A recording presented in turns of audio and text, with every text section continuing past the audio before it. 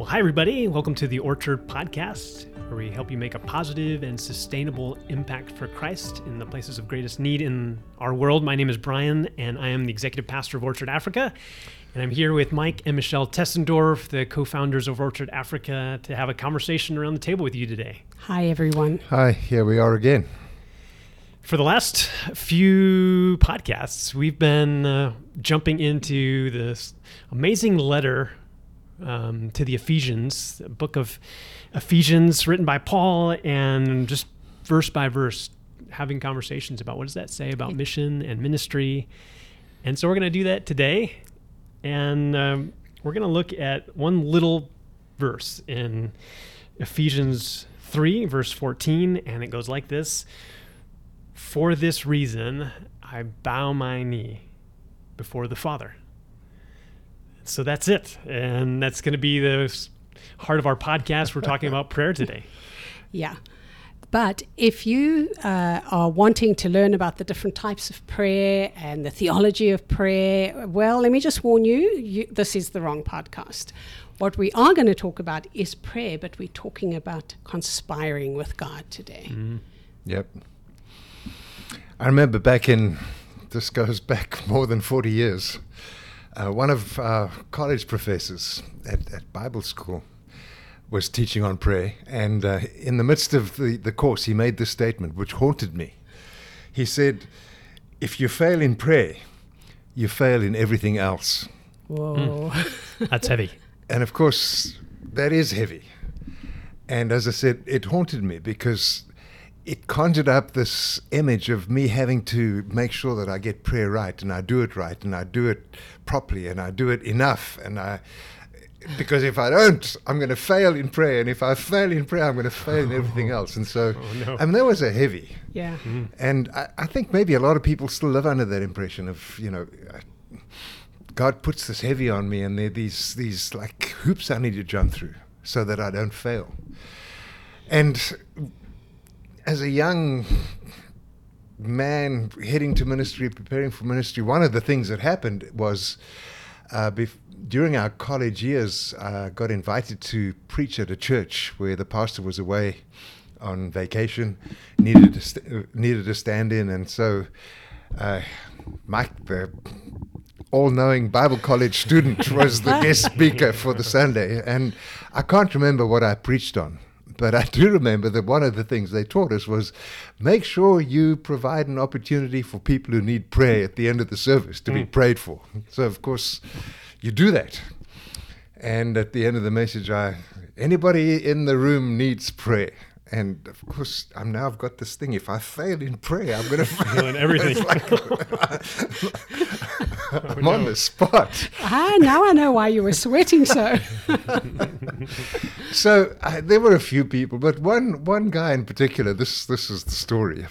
So he came up limping. Oh. I'm thinking, I'm good to pray for people with a headache. I hope you don't want to pray for me to pray for your limp.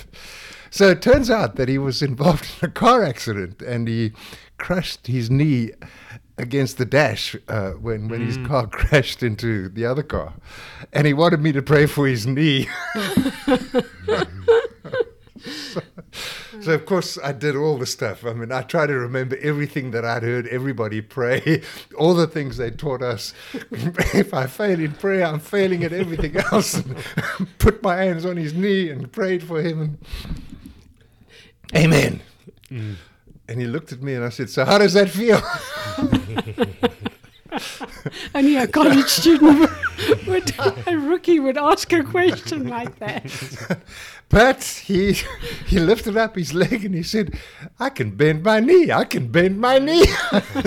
I don't know how much he could or couldn't bend it before that, but clearly something happened. And we put ourselves on the spot, and we put God on the spot. And I think that college professor put me on the spot because not outside of just inviting God into this man's need, I was burdened with this thing that I cannot fail in prayer. And so it became more of a performance than a invitation. And 40 years down the road, having learned a few things, I came to realize that when the Bible teaches about prayer, that's not the way it works. Yeah. Thank goodness for that. Right. Or else we would all fail in everything. Yeah. Yeah. And the trouble with that is it sounds like truth. Yes. When you hear it the first time, you're like, prayer's really important. And if I don't get that right, then my whole life is broken. But then realizing that really puts us in the driver's seat of prayer, and that makes us the focus of prayer, and us doing it right, and makes a formula needed, and we do the formula the right way and say the right words, and that's just not what we see here in this little verse from Paul or what Jesus taught about prayer, that prayer isn't a formula. Yeah. It's not a pass or fail.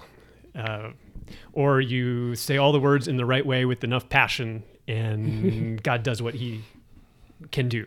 I think sometimes we make prayer magic when we try to make it a formula. Yeah. If I say it the right way, then I'll make God do what I need him to do. Right. If I rub the lamp just so, then the genie will perform. Yeah. And we turn, as you say, God and prayer into a magic formula. Well, how many times? I mean, we all know that not every prayer we pray gets the answer we want.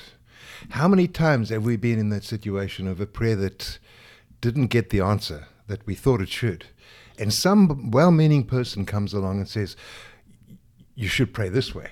Or let me tell you how I prayed and how God answered my prayer. And suddenly the depth and the beauty and the relational aspect of prayer that God intends goes out the window. And now you got to do it this way because that way doesn't work. And my way is better, and your way, well, you need to learn a few things. It actually puts a heavy burden on us. Right. So, prayer is relational, I think.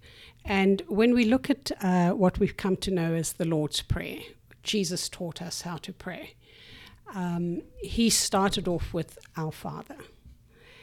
And just those two words has so much content in it that talks to us about prayer.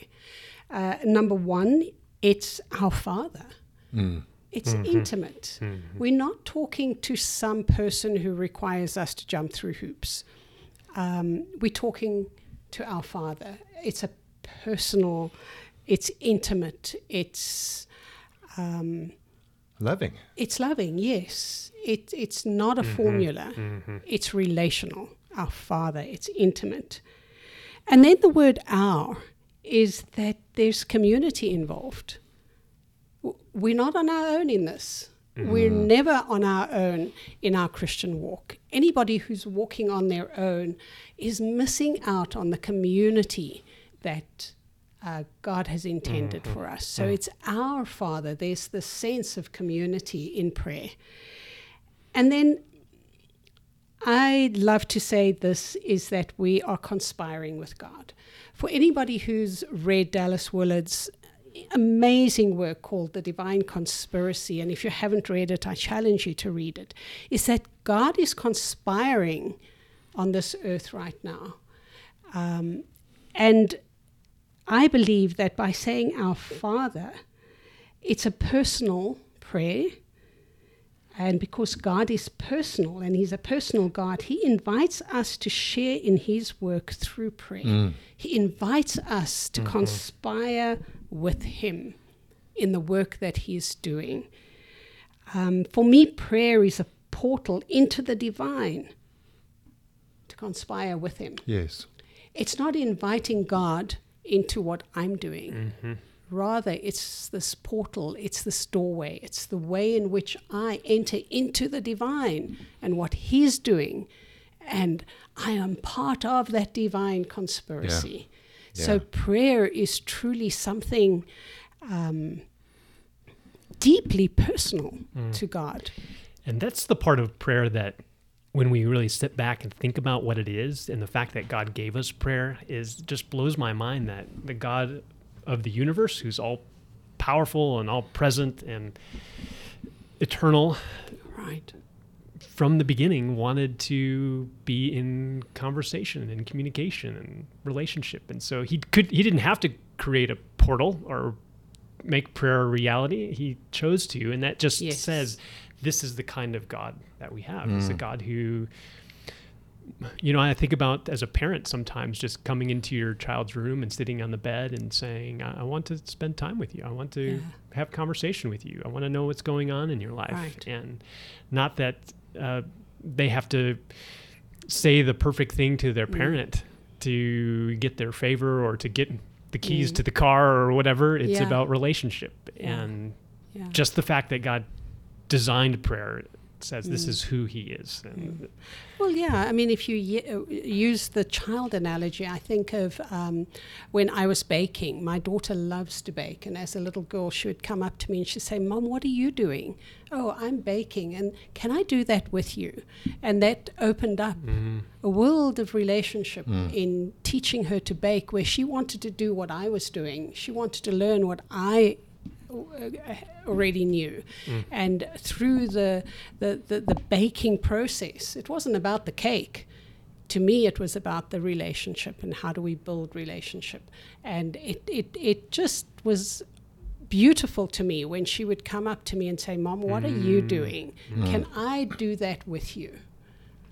Which is, I think, what God is saying. He wants us to come to him and say, God, what are you doing? Can I do that with you? Yeah, Jesus' words, when you pray, say, Our Father. We are children. We have a Father. And rather than seeing prayer as a way to present our shopping list to our Father from time to time, as you've been saying, it's our Father saying, hey, come and find out what I'm doing all the time and be a part of that. Yeah. And then we bow the knee before him. We surrender to him. We become dependent on him. And we conspire with him, because now we're involved in what he's doing all the time, rather than us from time to time saying, well, come and get involved in what I'm doing when I need you. Yeah.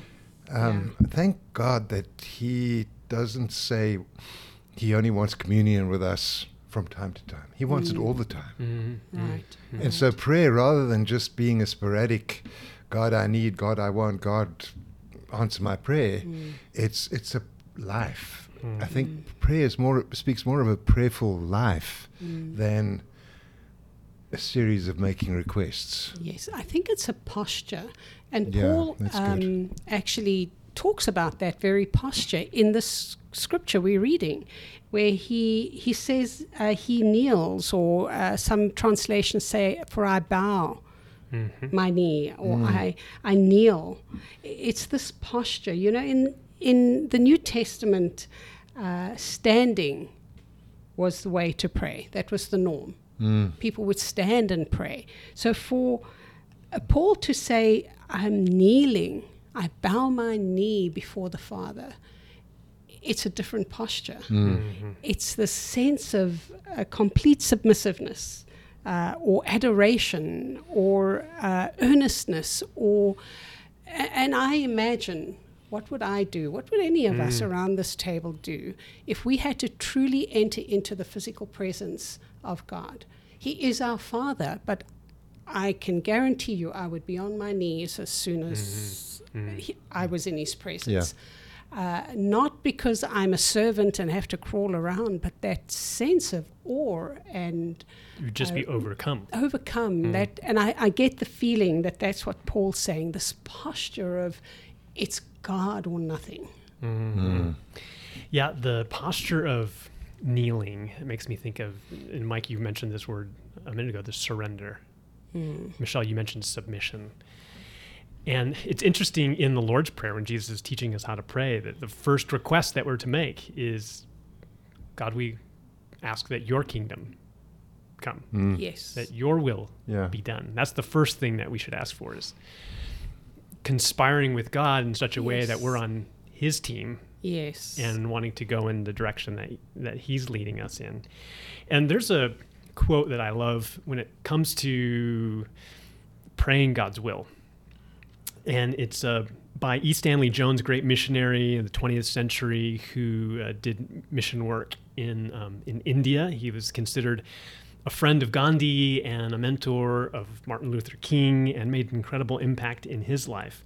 And he said, when it comes to prayer and God's will, we should think about it this way, that it's like you're in a boat and you're coming to shore and you have a boat hook, which is this long stick with a hook on the end, and you grab the shore. And he said, when you hook the shoreline, are you pulling the shore to you? Or are you pulling the boat to the shore? Yeah. And then he says this, he says, prayer is not pulling God to our will. It is the aligning of our will to the will of God. This is why we pray. It is a surrender to the will of God and cooperation with that will. It's, as you said, Michelle, it's about that conspiracy of being on his plan and aligning ourselves to him. Yeah. Yes, I love that. That's a great quote. It is beautiful. And then just something that came to mind as you were talking about the next part of the Lord's Prayer, thy will be done, thy kingdom come, so forth.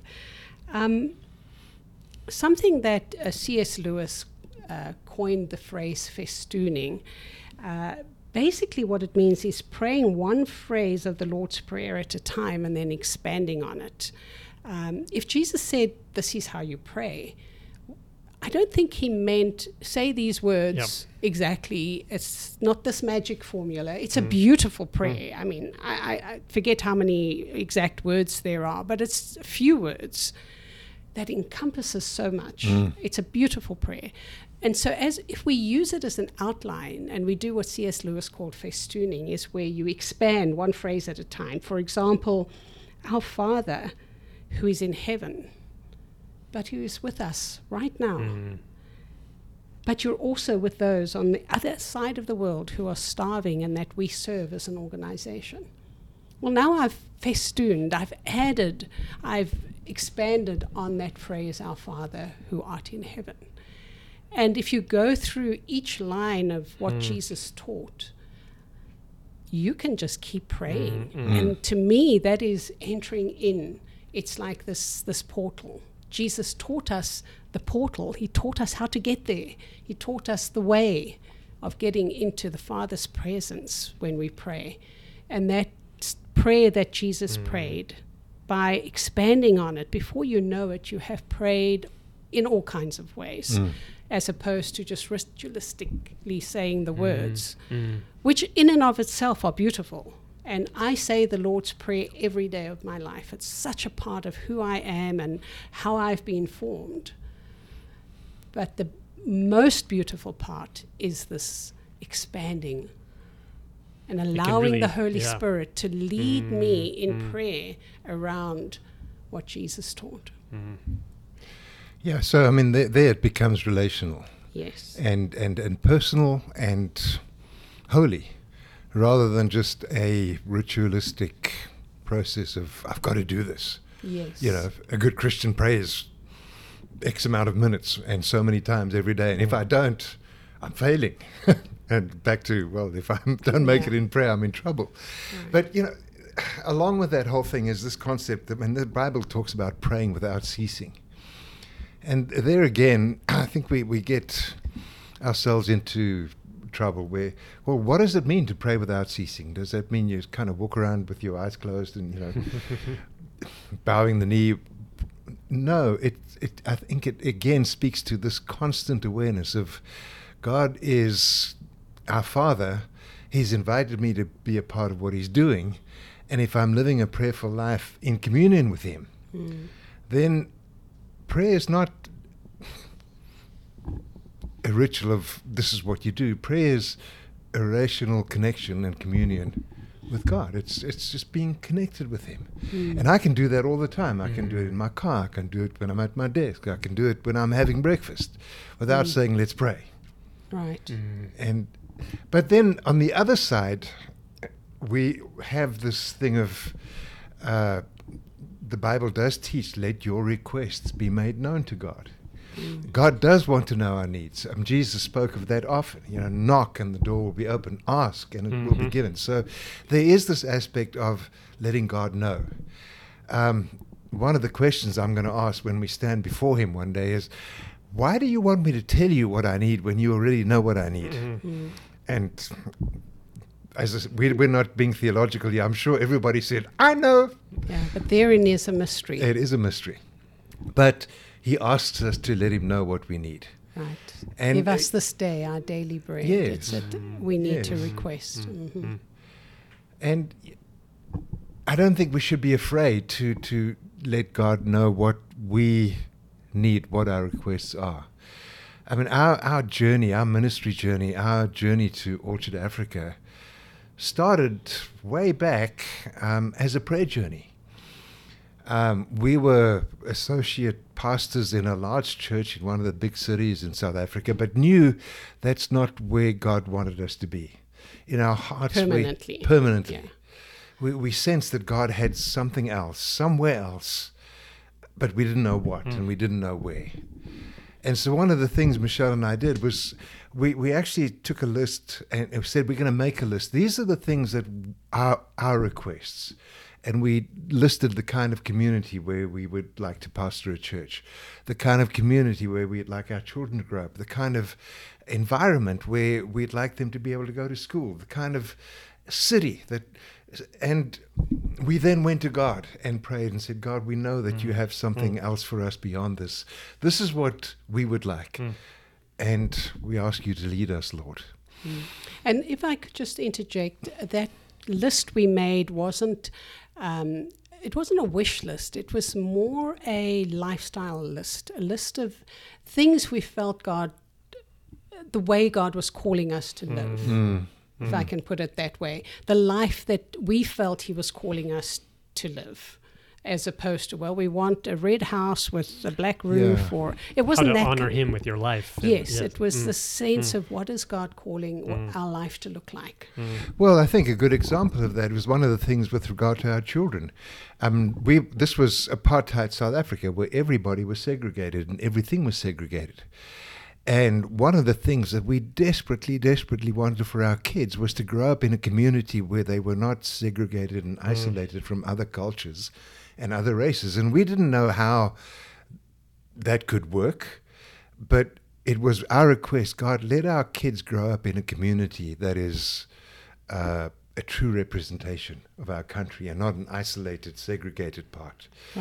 Right. And so, that was the kind of lifestyle thing we were looking at. And it was interesting that not too long after we'd made that list and prayed and kind of said, God, we're going to wait on you, guest speaker with a very, very powerful prophetic ministry came to our church and called me out and said, Mike, God has a new place for you. God, he said, God is sounding the trumpet and God is calling you, and that God is calling you to a place where your life and your ministry will touch thousands of young people. And yes, Lord, this sounds, just keep going.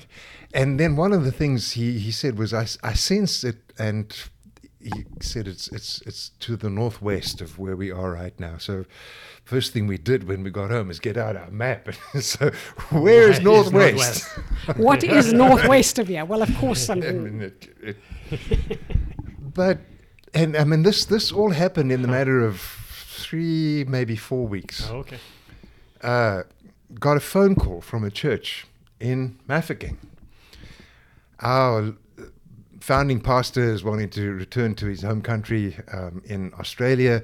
We're looking for a pastor. Are you interested? I said, we'll call you back. And we got out our map. It northwest is northwest comes. It was like, this is incredible. So we said, yes, we'll come. No, we didn't say we'll come and pastor the church. We'll come and visit. We'll come and visit.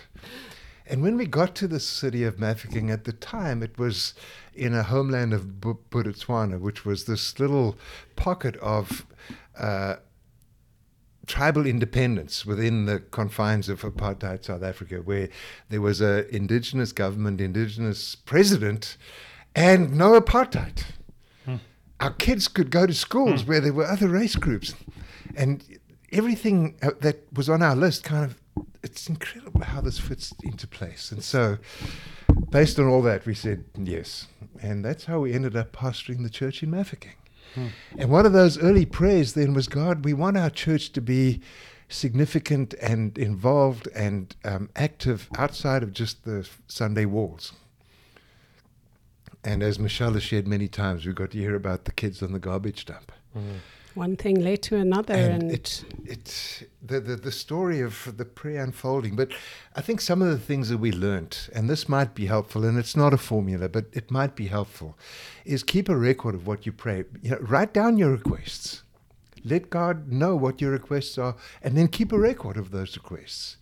Because at some point you want to measure, is God answering prayer? Is God redirecting my prayer? Or is this something I should be saying yes to? And am I changing? Because sometimes that happens. I look back at some of my prayer requests and I go, thank God didn't answer that prayer the way I wanted it. My life would be a mess if he did. Yeah. And so writing these things down also helps us to see our own spiritual growth, and which is always helpful because it's relational. It's always relational, and Jesus is showing us the way when we enter in to his presence. Just even the development of learning to pray is this journey. Yes. It's just even as I hear your whole story of just walking with the Lord and him teaching you about prayer and teaching you about how he responds, and when he turns a corner or surprises you with, oh, that's what you meant when you said Northwest. Yeah. And the whole process is this God walking with us. Yeah. And so of course when we landed in Mafeking, it was like God opened the windows of heaven and opened our eyes and opened our lives and just changed us a profoundly. dimension of ministry that we could never have imagined. No. Which led to Orchard Africa, starting as a feeding program in the church. Then there's the top village and Molowani village and Madutle village and the other villages, and suddenly, God, our church can't afford to do this. And God answering prayer with sending corporate funding from banks and insurance I remember the one businesses bank said, this is 2-year funding. That's all our board allows. And after 2 years, we've got to move on. And at the end of the 2 years, they say, well, the board has approved another 2 years. And after those 2 years, the board approved another 2 years. And God's using one of the largest banks in the country to keep us going. And bringing churches from the United States who are so generous and so wanting to do good in Africa. It's just been a phenomenal walk. And Mike, you just reminded me that in March this year, it's been 40 years since we've been in ministry. And it's been 40 years of conspiring with God. Yes, amen. It truly has been a 40-year journey, just conspiring with what he's doing and entering into his presence on bended knees, in humble submission, in a true seeking of his face and of his voice, and desperately wanting to do what our Father's doing. Can I help? Can I be a part of this? And then the lessons that we've learned along the way has been phenomenal. And the way he's changed our lives is, when I think about 40 years ago and where we are today, I couldn't have had imagined it. That scripture, above and beyond what you could even ask for, imagine. But it's a journey. For us, it's been a 40-year journey, and we've learnt along the way. And for every person listening, it's a journey. Your journey doesn't have to be our journey, but your Father is our Father. Yes. And your Father wants you to be conspiring with him, and go on that journey with him and let him show you how he relates to you as his special, unique child. Right. And how he involves you in his plan for you. Because it's going to be different for everybody, but it's a journey for everybody. Yeah. And he has a special part for each one of us to play. And it looks different, and it is different. And on that journey, with each step, God becomes a little clearer. God's face gets a little clearer. You start to hear his voice a little bit more. And going all the way back to the idea at the beginning that it's, for God, it's more about relationship than about anything. Yeah. and us being able to see him and then to join him in that work. And there's a prayer that I discovered this week that just made me think of this conversation. And so I want to pray this prayer as we close and be reminded of how God is at work in us. And it goes like this: God of justice, open our eyes to see you in the face of the poor. Open our ears to hear you in the cries of the exploited. And open our mouths to defend you in the public squares as well as in private deeds. Remind us that what we do to the least ones, we do to you. Amen. Amen. Amen. Thank you so much for being a part of this conversation. And we look forward to future conversations to come. Thanks a lot. Bye-bye.